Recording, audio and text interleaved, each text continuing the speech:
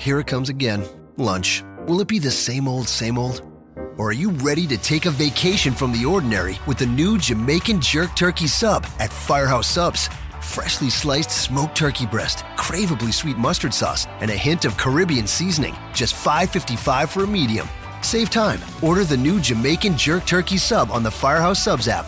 Firehouse Subs. Enjoy more subs. Save more lives. Participating locations. Limited time only, plus tax. Prices may vary for delivery. This podcast is a member of the Voices of Wrestling Podcasting Network. Visit voicesofwrestling.com to hear the rest of our great podcasts, as well as show reviews, columns, opinions, and updates across the world of wrestling.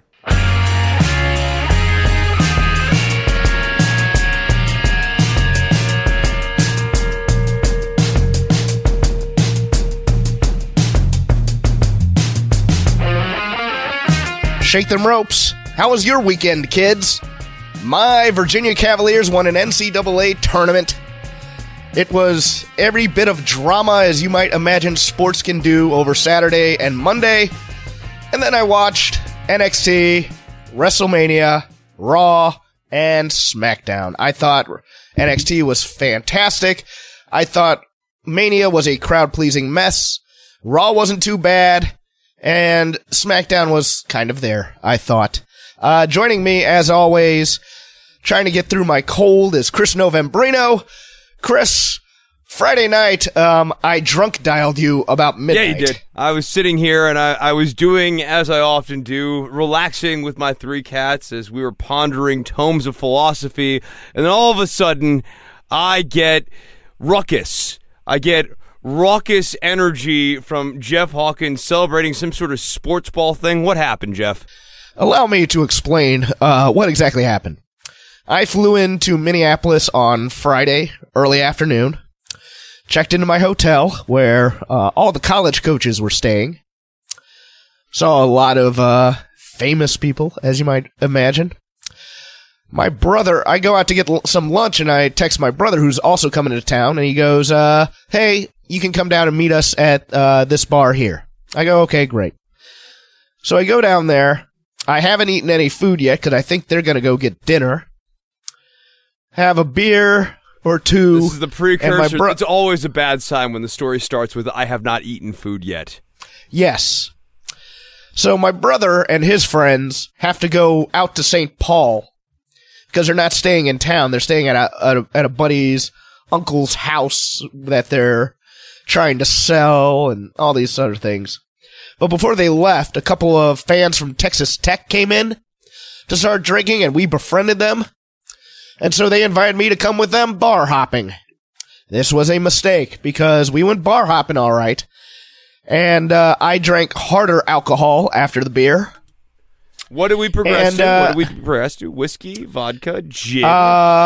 Jack Daniels, and then a very nice brown sugar old-fashioned at a fancy schmancy joint. Oh, that's fun. These guys were staying at an Airbnb.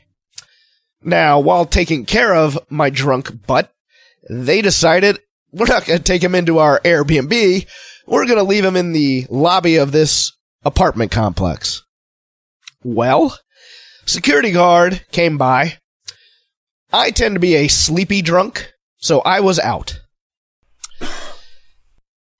It is protocol for security guards for a non-responsive person to call the popo. So the police came down, and I am frantically trying to get into my phone to call the local person who I had been texting to come join us, who I knew from improv. And I happened to be so drunk I, A, don't remember it, but B, I hit a lot of numbers in my phone, including yours. There were multiple calls. I kind of set this up as just the load call. I actually had several calls that I was confused, and I just thought Jeff was kind of partying it down and sent him like a needling tweet on Twitter just to bust his balls a little bit. I did not realize that this spiraled so out of hand. Well, I got very, very lucky. For my friend in Minneapolis came down to get me, wrote me, said, stay right there. Turns out this person is a special friend of the court. Took over my well-being, told the cops I'd be okay, so I did not have to spend the night in detox. And after that, I did not drink again, despite the fact that both the Saturday game against Auburn and the Monday night championship against Texas Tech was driving me hardcore to drink because I went through every possible emotion over the course of those two games, Chris. So let me ask you this. How rough was the recovery the next day? I had an empty stomach, but I had drank plenty of water. So after getting a good night's sleep, it wasn't that bad, honestly. Okay. I was a little groggy. I was a little slow on the uptake. But once I got a Diet Mountain Dew in me, I was okay. And then I proceeded to have a couple of heart attacks during Friday or Saturday night. And a couple of heart attacks during Monday night. But your team won, right? My team are now the national champions, despite trying to blow both games. I learned that WWE does not do drama as real as emotionally invested real sports teams, unfortunately. So while I liked TakeOver and while I liked WrestleMania, it didn't emotionally resonate as much, especially WrestleMania. And we'll get into that, especially the Kofi match, which I enjoyed, but I thought they made some aesthetic choices that worked against emotion and emotional involvement. But, where would you like to start? Would you like to start with NXT? Yeah, let's start with NXT. Let's run down the card. Which match would you like to begin with? Let's go from the beginning to the end. I will let you run it while I drink some hot tea and clear my throat because I sound like Froggy from the Little Rascals. Absolutely. Give me a match here. I don't have the card right in front of me. Oh, God. Let's see. The War Raiders of Hanson and Rowe defeated Aleister Black and Ricochet. Okay, the War Raiders versus Aleister Black and Ricochet. This is where I'm really feeling the fog of war from the, nearly 24 hours of WWE entertainment that we have watched over the weekend. I liked this match, even though the outcome of the match was a foregone conclusion. I thought that Aleister Black in particular and his pairing with Ray Rowe was really, really good. I just like the way those two guys square off. I like the mutual respect at the end of the match, the bowing, just the respect that Aleister Black and Ricochet get as they're leaving NXT. I thought all of that was really good. And then the rest of the match was really exciting. It was what I thought this match was going to be. Could it have been a little bit longer? Yeah, but a lot of times I feel like that with the NXT opening match, especially when it's a really kickin' tag team match. Power guy versus power guy, athletic guy versus athletic guy. I loved this match. I was never a big fan of the War Raiders, but they're starting to really grow on me quite a bit. They don't have the charisma I quite want out of them, mostly because they're not given a chance to talk all that much. Yeah, they need to let Hanson do a little bit more talking for them, because that guy can talk, and he has shown that he's got a bit of an attitude when they finally give him the microphone to work, but they don't do anything with these guys. They just come out and pose and look cool, but they need to do more than just look cool at this point.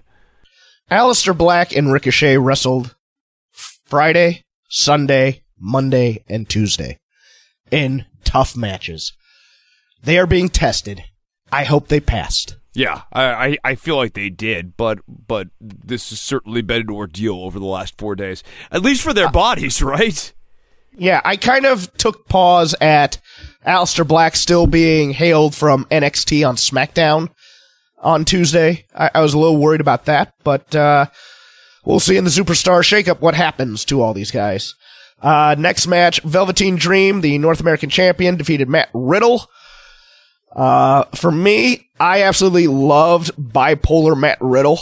Yes, where he went from teases of him being a heel and the flashes of that. It made sense to have him working as sort of marginally heel. And this match worked perfectly, in my opinion, from the standpoint of you didn't want to do a double turn, right?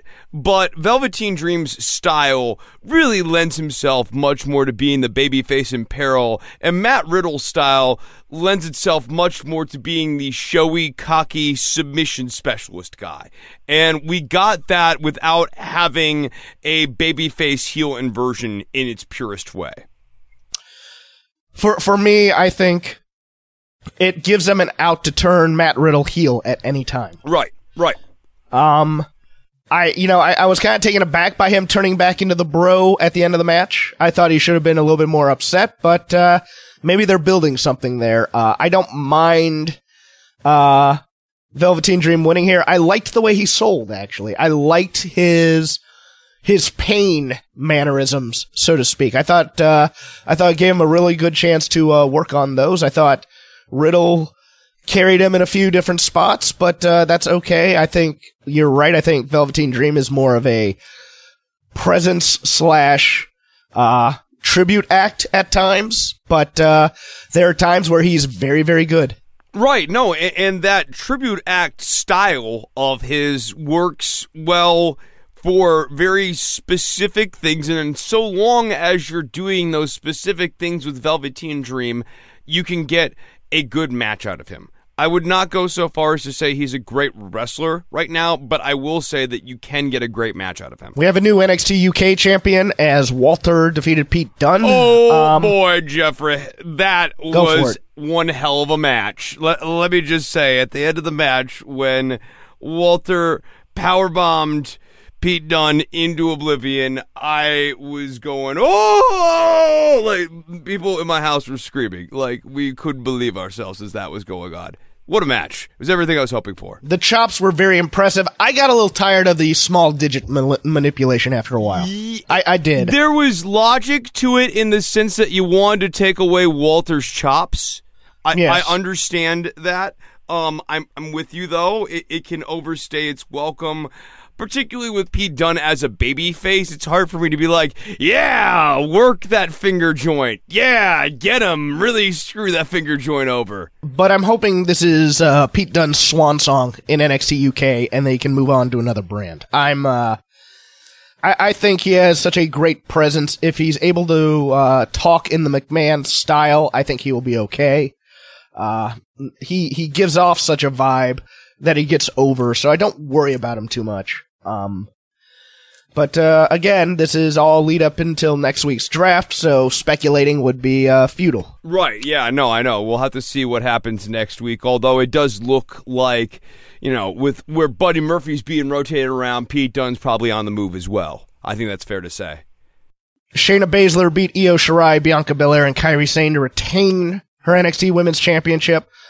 No interference on behalf of Jessamyn Duke and Marina Shafir. No fight, no play. This story was about Io Shirai and Kairi Sane working together until it was time to turn on each other and then ruining each other's chances. And Bianca Belair trying to take advantage of it, but not having anybody to help her when she throws out both out of the ring, gets tapped out. I thought sometimes the choreography got a little too cute by half. But overall, I enjoyed the story of the match. I can't get into the Io and Kairi drama stuff. It's just, I don't know what the word is for it. Cartoonish? Yes. It's hammy.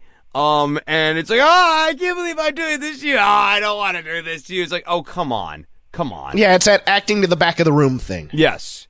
It's way overwrought, and it takes me out of it, and I want to see Io just stand on the merits in NXT, and she had fine matches in the Cruiserweight Classic, or not the Cruiserweight Classic, the Mae Young Classic, but since she has been on the NXT roster, the great matches, especially on the singles side, have been few and far between. I think this suffered from not having a lot of one-on-one stories other than Io and Kairi. Shayna's great. I thought she might be getting moved up, but retaining the title kind of gives me some doubts. I thought Shayna was very good.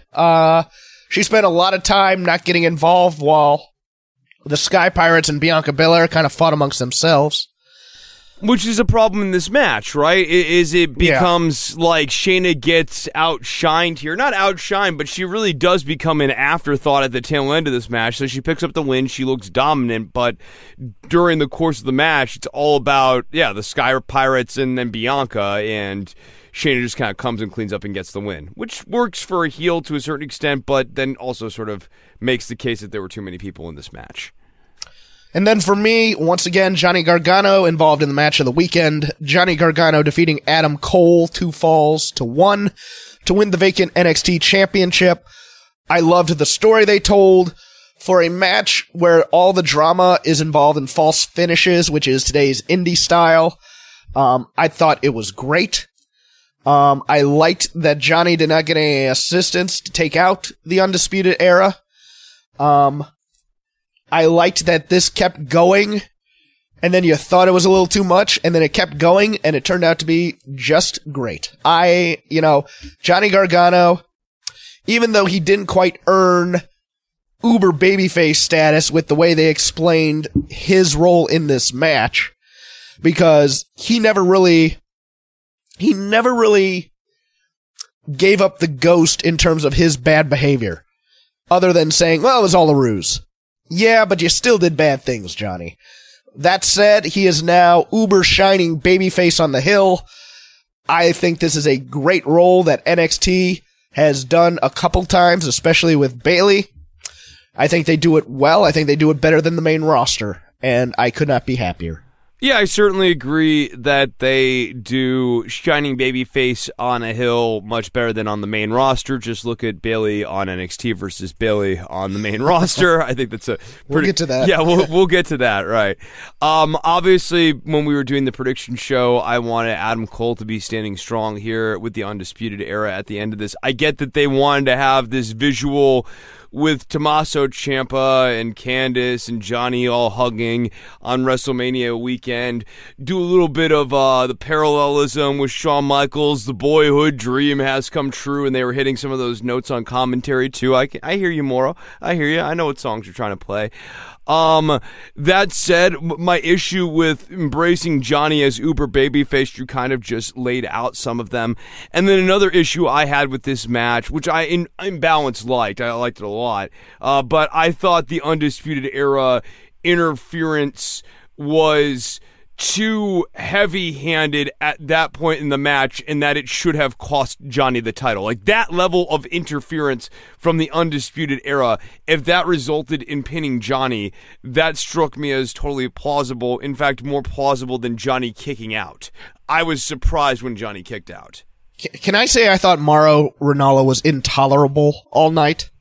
Really? I thought okay, take me through the intolerable argument. All right, I want to hear it. I just want to hear it. I don't necessarily have a great rebuttal for it. This night more than others, he was screaming pop cultural references as many times as he could, and it really took away from my enjoyment from a lot of matches. He's usually rather tempered in that. Yeah, it's true, especially on the takeovers. Those are more for like the tapings. This time, every match, and every big spot, he had a comment for it. And I was just like, Mauro, let it breathe a bit, man. I had a real problem with Mauro on this show. I like Mauro a lot. I think Mauro's excitedness. I don't like it when he takes us to Metaphor City. Sometimes we go to Metaphor and Simile City, and it's too much. Yes. So that's NXT TakeOver. Saturday night was the Hall of Fame inductions. Big headlines coming out of that were a amateur mixed martial artist, attacked Bret Hart and got his butt kicked. And then shortly thereafter, writer Artie Evans, a.k.a. Mixed Martial Archie, a.k.a. The tall and handsome mysterious stranger from Chikara, a.k.a. Barrister Robert Evans from ROH, was fired in gorilla position because Bret Hart said Vince McMahon's name. And then shortly thereafter, actually afterwards... Wait a second, weren't Hunter and all of them making fun of this later on in the night? Yes. And so what someone happened actually was, lost their job, and then Hunter comes out and goes, "Oh, you can't say that. Ha ha ha. That's a joke." But it actually happened. Here's what happened, apparently. He will say he quit, and then apparently Vince McMahon says, "I hope you've learned your lesson." And he left, and then Waltman and Triple H asked, "Can we say your name out there when we go?" And Vince said, "Oh yeah, sure." He is a mental. Apparently Bret Hart's name was on the teleprompter, or not Bret Hart, but Vince McMahon's. To me, if you're going to control the script that tightly, you have a table read and you edit it out, or you proofread it prior to approval and putting it in the teleprompter.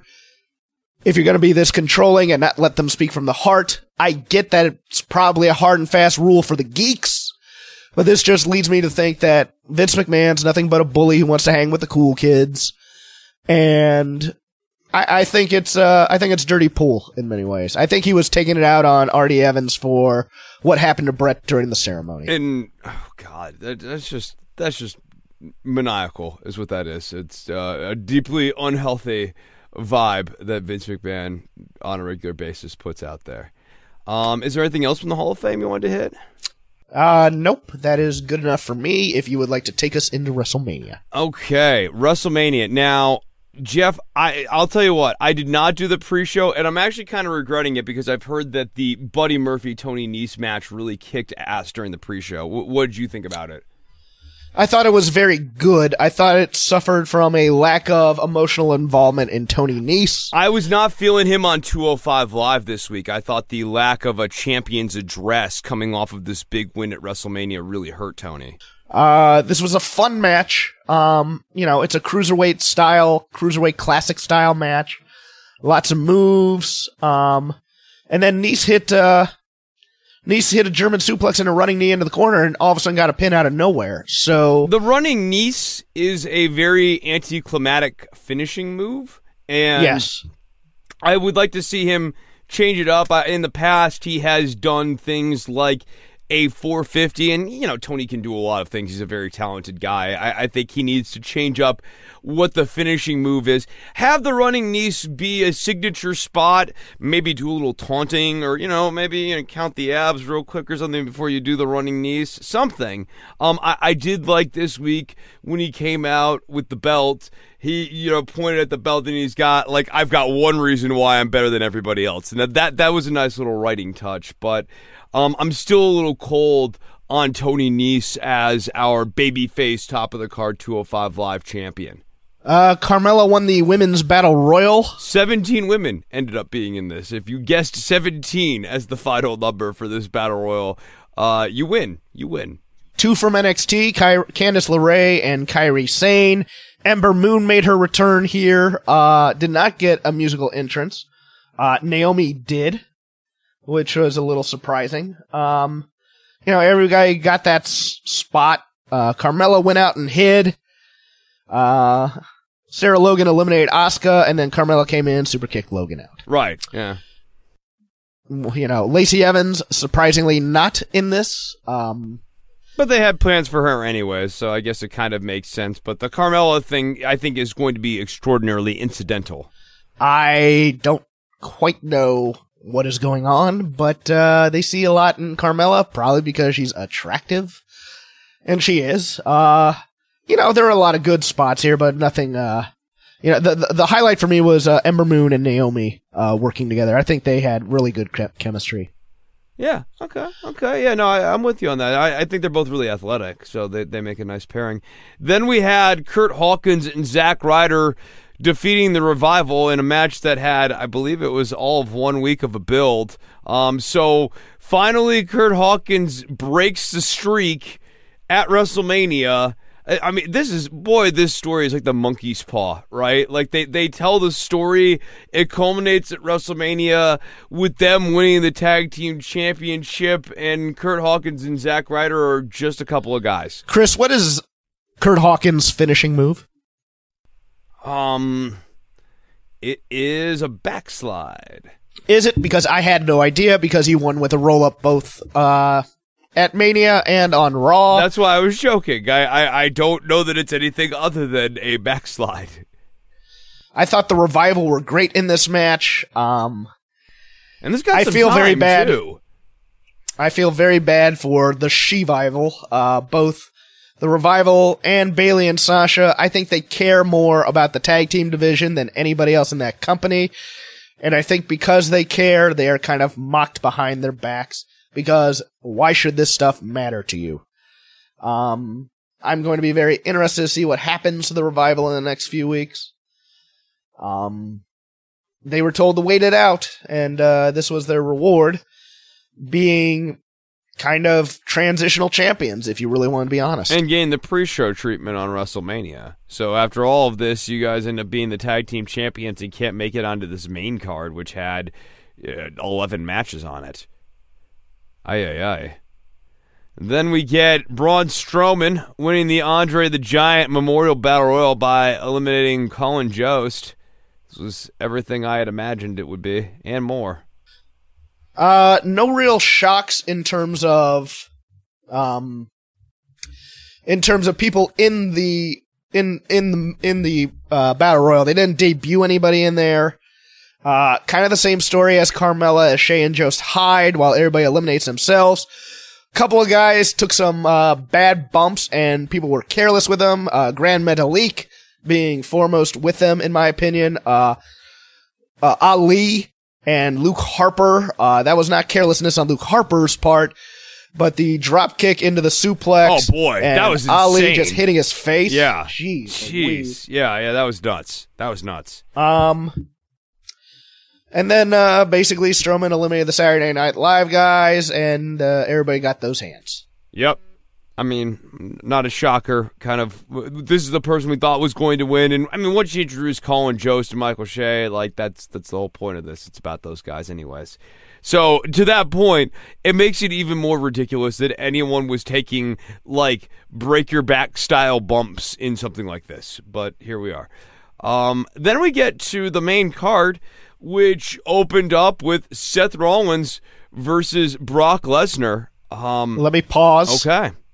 It started with Alexa Bliss hosting Hulk Hogan. Oh, yeah, that's right. Yeah.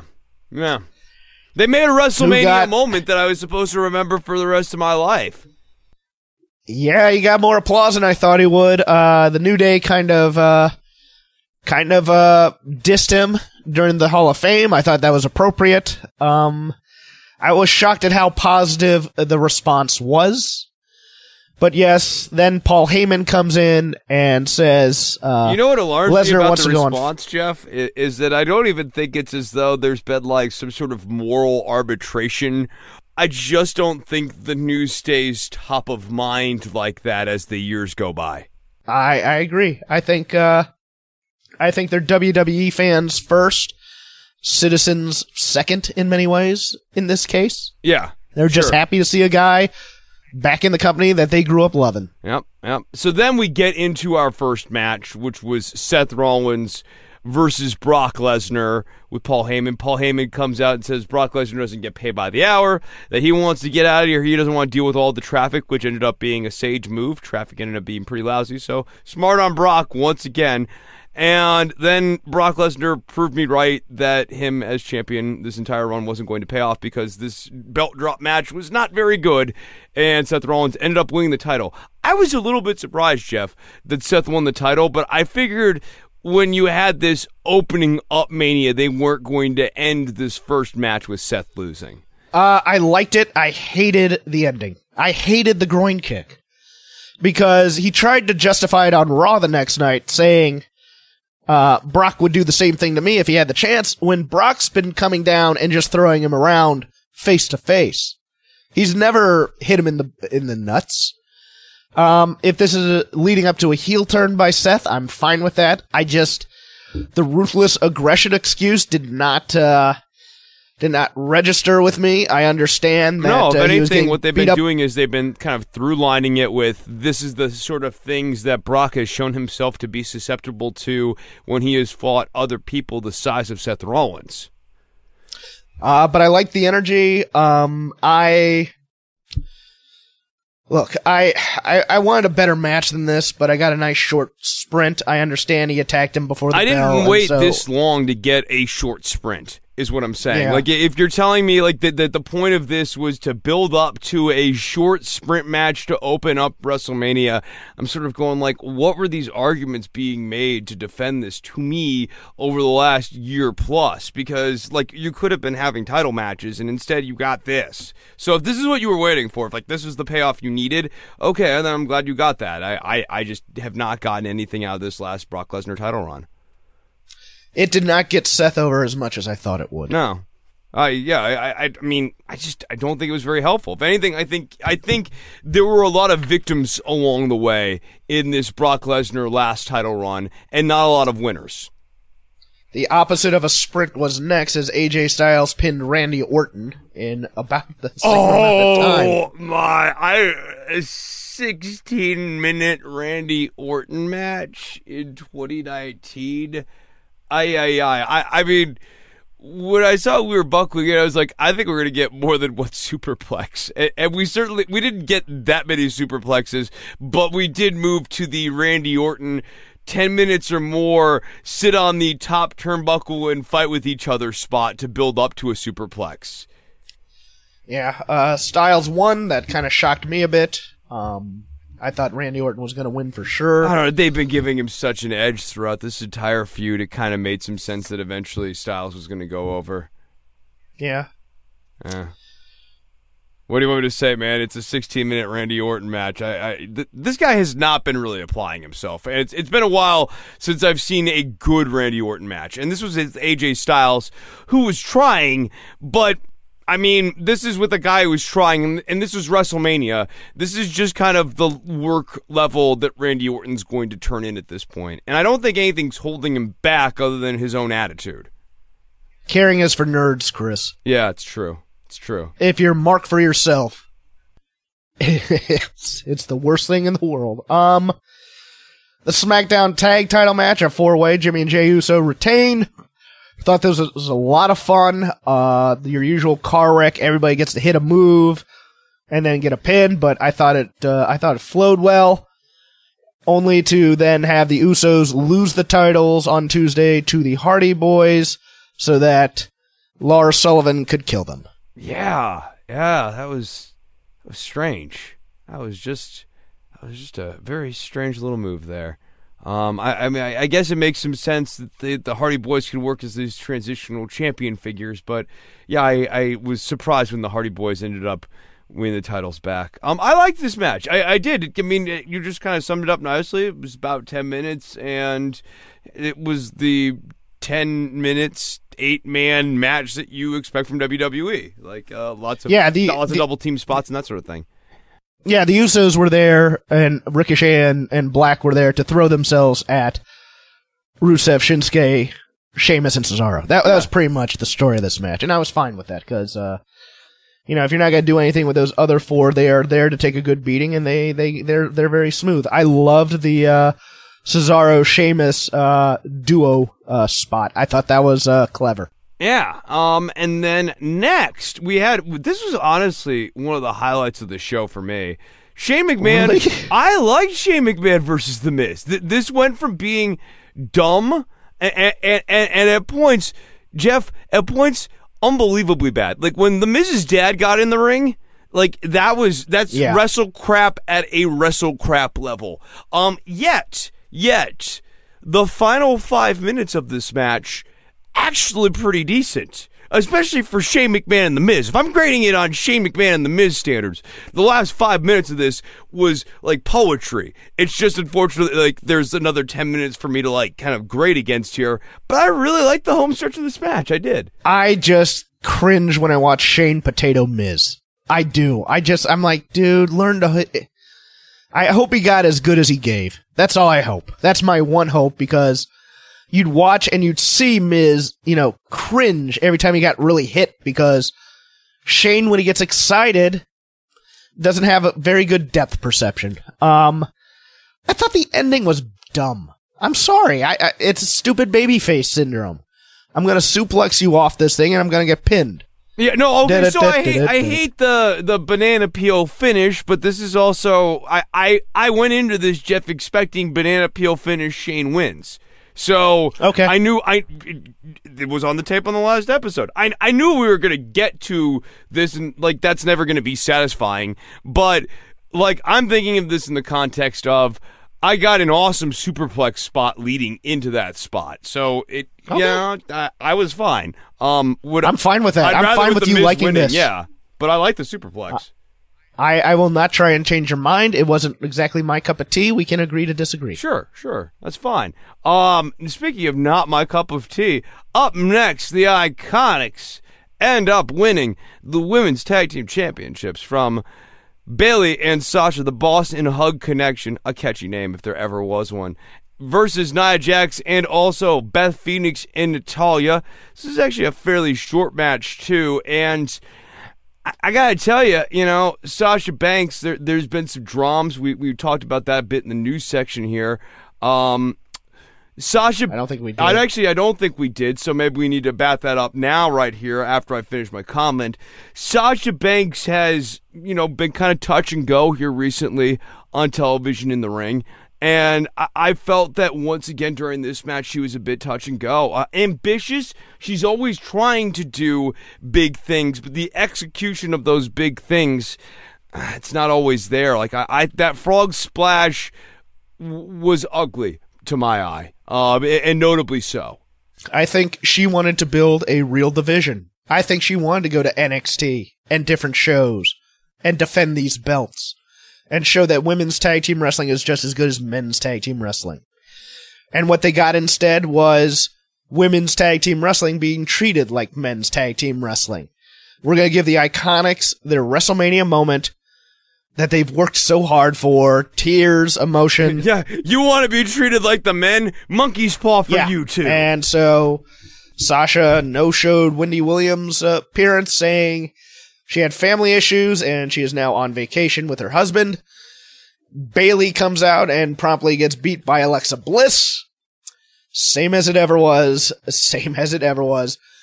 Bayley will be trying to make this company love her for the next 5 or 6 years, even if Sasha leaves. And then they will invite Sasha back to the Hall of Fame induction for Snoop Dogg or something. And she'll come back and have a match with Bayley or something. And then Bayley will be left there to again make other people look great. I watched the state of the tag team division thing during the weekend. They had that special kind of round table and it was them in the Revival. And you can just tell that they are passionate about the art of tag team wrestling. I thought this was a short-sighted move. I thought this was a stupid move. I think you can give the Iconics a tag team run at any time. Yep. But I also thought that they were setting the table for this belt drop going into this. This is why I kind of predicted the Iconics were going to win the titles here. Dude. What? I had a point and I forgot what it was, but it had to do with Sasha, and it's like, Sasha, they're making fun of her on TV for never being able to defend a title. Yeah, right. Or actually, it's, not being able to successfully retain a title, and actually have a successful title defense. And that is going to be this recurring motif of her career. And you go, oh, well, that's a plot point. That's something they can work around. Actually, when it's this particular wrinkle in her character, no, it's just a dig. It's just getting buried. Because there's no redemption arc with that kind of knock. Yeah, and I will bring up this point now. Every time they had a special guest commentator, they were dreadful. Oh, yeah. Paige, Booker T, JBL, who else was there? Paige, Booker T, JBL, Shawn Michaels. Just bad. I know him by his more modern name, HB Shizzle. But yes. And also, Paige has now hinted on SmackDown that she is bringing in a team. Let's do some reckless speculation. Who do you think it is? I think she's going to be managing the Sky Pirates. I think that's a phenomenal idea. I think they're going to overthink this and decide maybe Kyrie and Candice, or maybe even God help us. Bad and bougie. Oh, no, I don't think she's going to manage a heel team. You don't? No, I think Paige's purpose here is to serve as like a babyface foil to the Iconics, like a tormentor type of figure to them. And the Iconics will keep narrowly escaping Paige. A little Coyote Roadrunner play going on here with an inversion of who's the babyface and who's the heel in this case. I'll take that. I'm hoping it's the Sky Pirates, but I think they're going to keep Io down. I always rooted for the Coyote, so I'm on board with this. Screw that Roadrunner. Kofi Kingston pinned Daniel Bryan to win the WWE title. Chris, out of the two titles, the one that was being held hostage was the Universal title. That's why I didn't understand all the cutting to the back when all the emotion should have been on the New Day, in my opinion. I really did not. Isn't the Universal title the one being liberated and the one that now all of these gentlemen in the back can finally compete for that they have not had a chance to be able to compete for months, for some years, literally, whereas Daniel Bryan's been available on TV? No, I mean, there's just this all-out commitment to get Kofi Kingston as an A-level babyface. And I think, the problem with this storyline, which was, meant to be a bit of a parallel version of the Daniel Bryan storyline, the thing with Daniel Bryan is that when Daniel Bryan was being labeled as a B-plus player back in 2013, the reason he was considered B-plus was that in Vince McMahon's eyes, people who are of Daniel Bryan's height and of his look don't have the big, super mesomorph body like Bobby Lashley. People like Daniel Bryan can't carry a product because they're not, in Vince's eyes, charismatic enough. It was a stylistic thing. It wasn't an objective thing, because the point was, for the audience, Daniel Bryan was more than compelling enough to be the face of this brand, and you could see that in the national spotlight and stuff. So when you're doing this B-plus narrative thing, it's working against what actually is objective reality, which is that Daniel Bryan in 2013 was a strong enough force on television that he really could have been the face of WWE going forward into this decade. Now, obviously, Vince McMahon had plans for Roman Reigns, blah, blah, blah, put all of that to the side. The problem with Kofi Kingston right now is that, and I don't mean this, I don't want to break anyone's heart with this, but Kofi Kingston is not Daniel Bryan. He's not an A-plus guy. I've been trying to think of a metaphor from my wrestling history, and the best one I've got, Jeff, and I'm sure maybe you can come up with a better one here, is it would be like in 1998 or 1999, taking the WCW World Heavyweight title and putting it on Juventud Guerrera and trying to make Juvi. At the peak of Juvi's popularity, I maybe some people know Juvi for his more scurrilous nature in recent years here, but 1999, he was really, really popular. He could really go in the ring, but Juvi couldn't talk very well. And Juvi had certain limitations with his match and his match range. Juvi worked a very specific type of match and really could do that one match and could do the things that he could do in that match. Sometimes he wouldn't even do those things. That's a whole different discussion. Kofi has that too. Kofi's got high spots. Can he jump? Absolutely. He's a gifted athlete. Sure, why not? Mat wrestling? Shaky hand. Storytelling? Shaky hand. Working limbs, working joints. All of these things that Daniel Bryan has, that Daniel Bryan was bringing to the table in 2013, the stuff that made Daniel Bryan an A-level talent, Kofi Kingston doesn't have it. And that has been the fundamental lie this entire time in this story. And no amount of people you put in the back, standing by a monitor, eyes askance, are going to change that. He's a solid role player / character actor who can't carry a film. He's a great actor who, he's always like that fourth or fifth guy on the marquee. But if you put him in his own project... I love him when he's in those movies. I love him in those movies. He's that guy. Yeah. I agree with you. I don't think he has the promo ability. I don't think he has the match working style to carry that belt, and I they think don't even have the character for him to carry that belt. Right. Even if he had all those other things, and he doesn't, and you're right on that. The character, the fact that he's still in the neon pink and blue and the waffles and the pancakes and all that crap, he's just still not a serious champion. The fact that he didn't serious himself up for this title run is one of the big missteps that they had. And one of the big reveals that they're not trying to make a new star here out of this. I mean, that's the other part of this is if they were actually committed to the project of making Kofi Kingston a star coming out of this, I'd buy it. If I thought he went on this hero's journey and now that he's got the title, the world looks at Kofi Kingston a different way, and he's even kind of in the public sphere a little bit the way Daniel Bryan was. Remember when, San Francisco Giants won the World Series and they were doing the yes chants and stuff like that?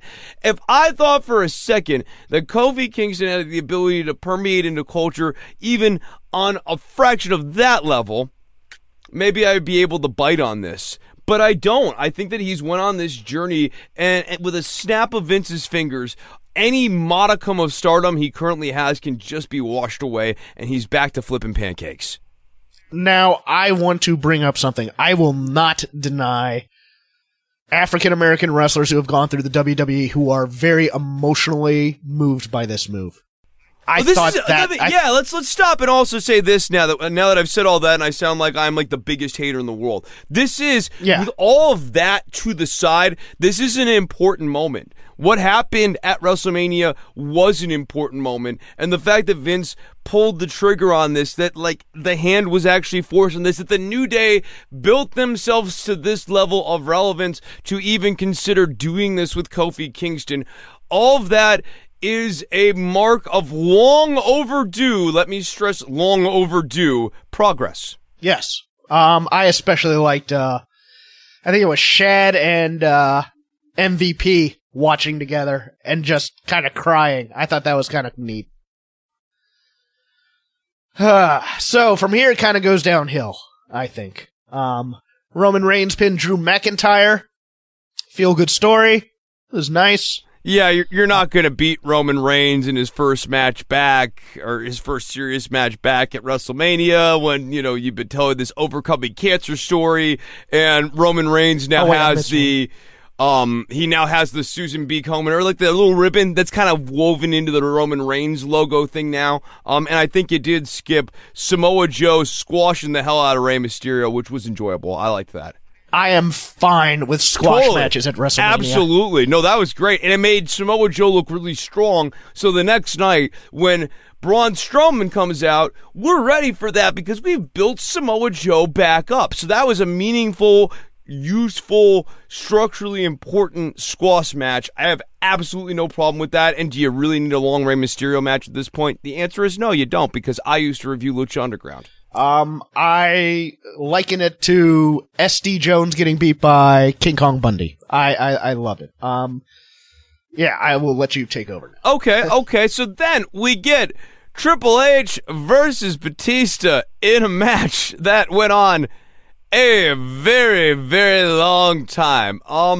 So Batista came out. Batista, he's a really interesting guy in that all of his different runs in WWE, he has come in and looked really physically different at various points, and not like necessarily in a bad way. It's just, like the initial WWE run, Batista's like, massive. And now, like this time, he still looks like he's in great shape. He just kind of actually has like an MMA like fighter's kind of build, and I like the look.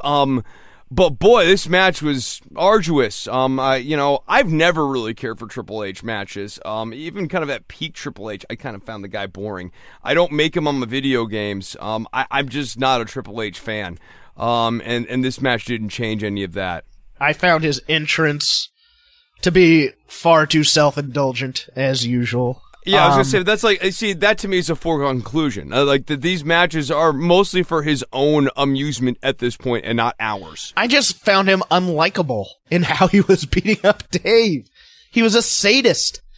And I don't want my hero being a sadist necessarily, even though he beat up his best friend. Stuff. And then Shawn Michaels saying the same like 3 things during the entire match of, now I know that Triple H, he puts on that suit and tie. He puts on that suit and tie, but he is a sick guy, which also is like not the way you get over a baby face. Like, here's a guy, he has a smile on his face, but he's a monster.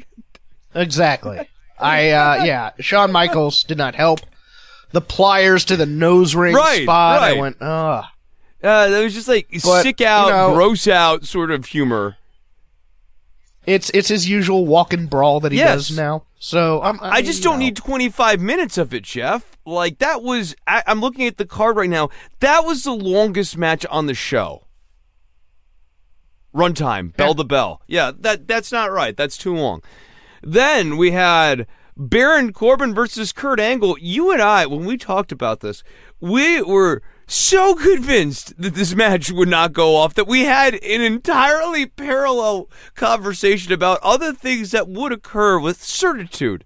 And I am here to tell you right now, Hawkins and all who are listening, we were wrong as hell. This match actually did go off, and this appears to be the end of Kurt Angle's run. Mr. Moonsault got pinned. I'm fine with the end. And then got killed by Lars Sullivan on Raw. I liked that part of it. Baron Corbin getting this win, it's just so hollow, because Corbin's a guy who, this will be a trivia question sort of thing, which sucks. It sucks that who was Kurt Angle's last match isn't going to be a memory like Ric Flair versus Shawn Michaels. It's going to be a trivia question. Bobby Lashley and his contact lenses dropped the IC title to Finn Balor and his body paint he's been staying in all night. Well, he came out as the animal, Bobby Lashley. You have the demon, and then you have the animal, and obviously when Finn Balor comes out in the demon face paint, he's going to win the title, and so he did. A little too on the nose. Forget it, Jake. It's Chinatown. Becky Lynch wins all the gold in a controversial fashion, pinning Ronda Rousey, who had a shoulder up. She had a shoulder up at like 1. This is a nutso like finish to this match. This is okay. Now I've been told, Jeff. I have heard through the rumor mill, the trusted, well-regarded Nova Marino rumor mill, that this finish didn't go off as planned, which was my reaction in watching a backslide finish to WrestleMania. Is this true? Is the Nova Marino rumor mill vindicated once again? It did not go off as planned, but the blame went to the referee, who has been fined. He should have not counted the 3. Oh, okay. All right. So then, what was the original planned finish then?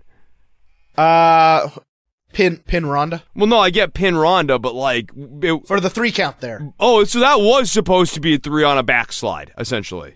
Yes. Oh God. Yes. Okay. So the botch was that he should have counted the 3 there, and that they should have taken another pass at it to get a roll-up finish. This was a good but not great match, a match that went on far too late for anybody to be energetic about it. Following that Triple H match, at times. Yeah, I mean that's a lot to process. It was sloppy at times, but people were giving it their all, but you could tell they were tired. I don't think it was a match befitting the status. And I think they're probably disappointed. No, it was not really, Bayley, it was not Bayley, Sasha, and Brooklyn. No, what they should have done is closest with Kofi and Daniel Bryan, because, like, for all of our problems with the storyline, here's the thing. A lot of the audience is totally hook, line, and sinker with the Kofi Kingston storyline. You can finish with Kofi and his kids in the New Day celebrating at the end of WrestleMania, and Xavier Woods going around with the trombone, and that is a perfect, great go-home frame. But for the fans, they did crown Becky, so everybody went home happy. Yeah, right. They were satisfied. Look, I mean, for a lot of people, they didn't care how Becky Lynch got the title. She could have low-blowed both Ronda and Charlotte Flair, and that could have left a lot of people scratching their heads, and she could have won the titles right there, and that they would have been fine with that as well. I am sick, so I am going to stop the show there. You can join us on our Patreon at patreon.com/ShakeThemRopes. We may record something this weekend. We may just rest. You can follow Chris at Chris Novembrino. You can follow me at CrapGame13. Chris, where else can they find you? Don'tWorry.tv is where you get all of the best commentary on the state of the world. Go to Don'tWorry.tv or get on iTunes and Stitcher and download, subscribe to Don't Worry About the Government. Go and check it out today at Chris Brino. We will see you for the brand split. What is it called? Shake the brand Up, Superstar Shake Up. Yep, next week. Shake it up.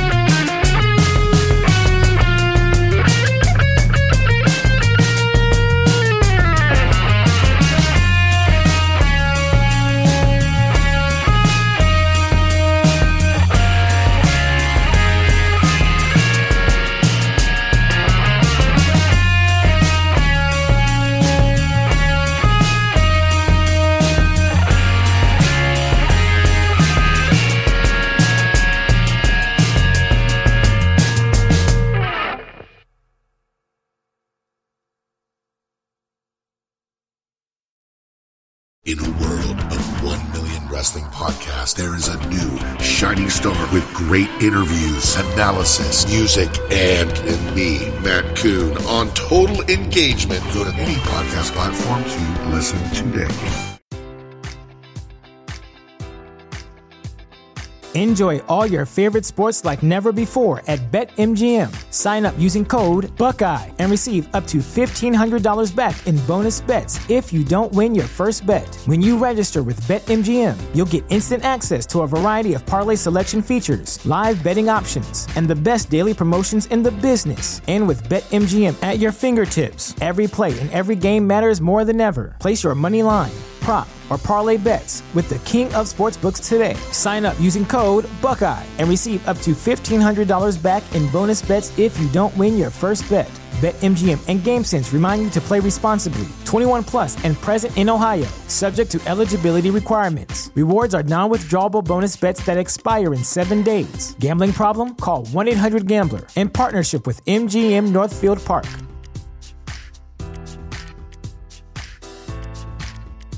Support for this podcast and the following message come from Corient. Corient provides wealth management services centered around you. They focus on exceeding your expectations and simplifying your life. Corient has been helping high achievers just like you enjoy their lives more fully, preserve their wealth, and provide for the people, causes, and communities they care about. As one of the largest integrated fee-only registered investment advisors in the U.S., Corient has deeply experienced teams in 23 strategic locations. Corient has extensive knowledge spanning the full spectrum of planning, investing, lending, and money management disciplines. Leverage Corient's exclusive network of experts to craft custom solutions designed to help you reach your financial goals, no matter how complex they may be. Real wealth requires real solutions. For more information, connect with a wealth advisor today at Corient.com. That's Corient.com. Corient.com.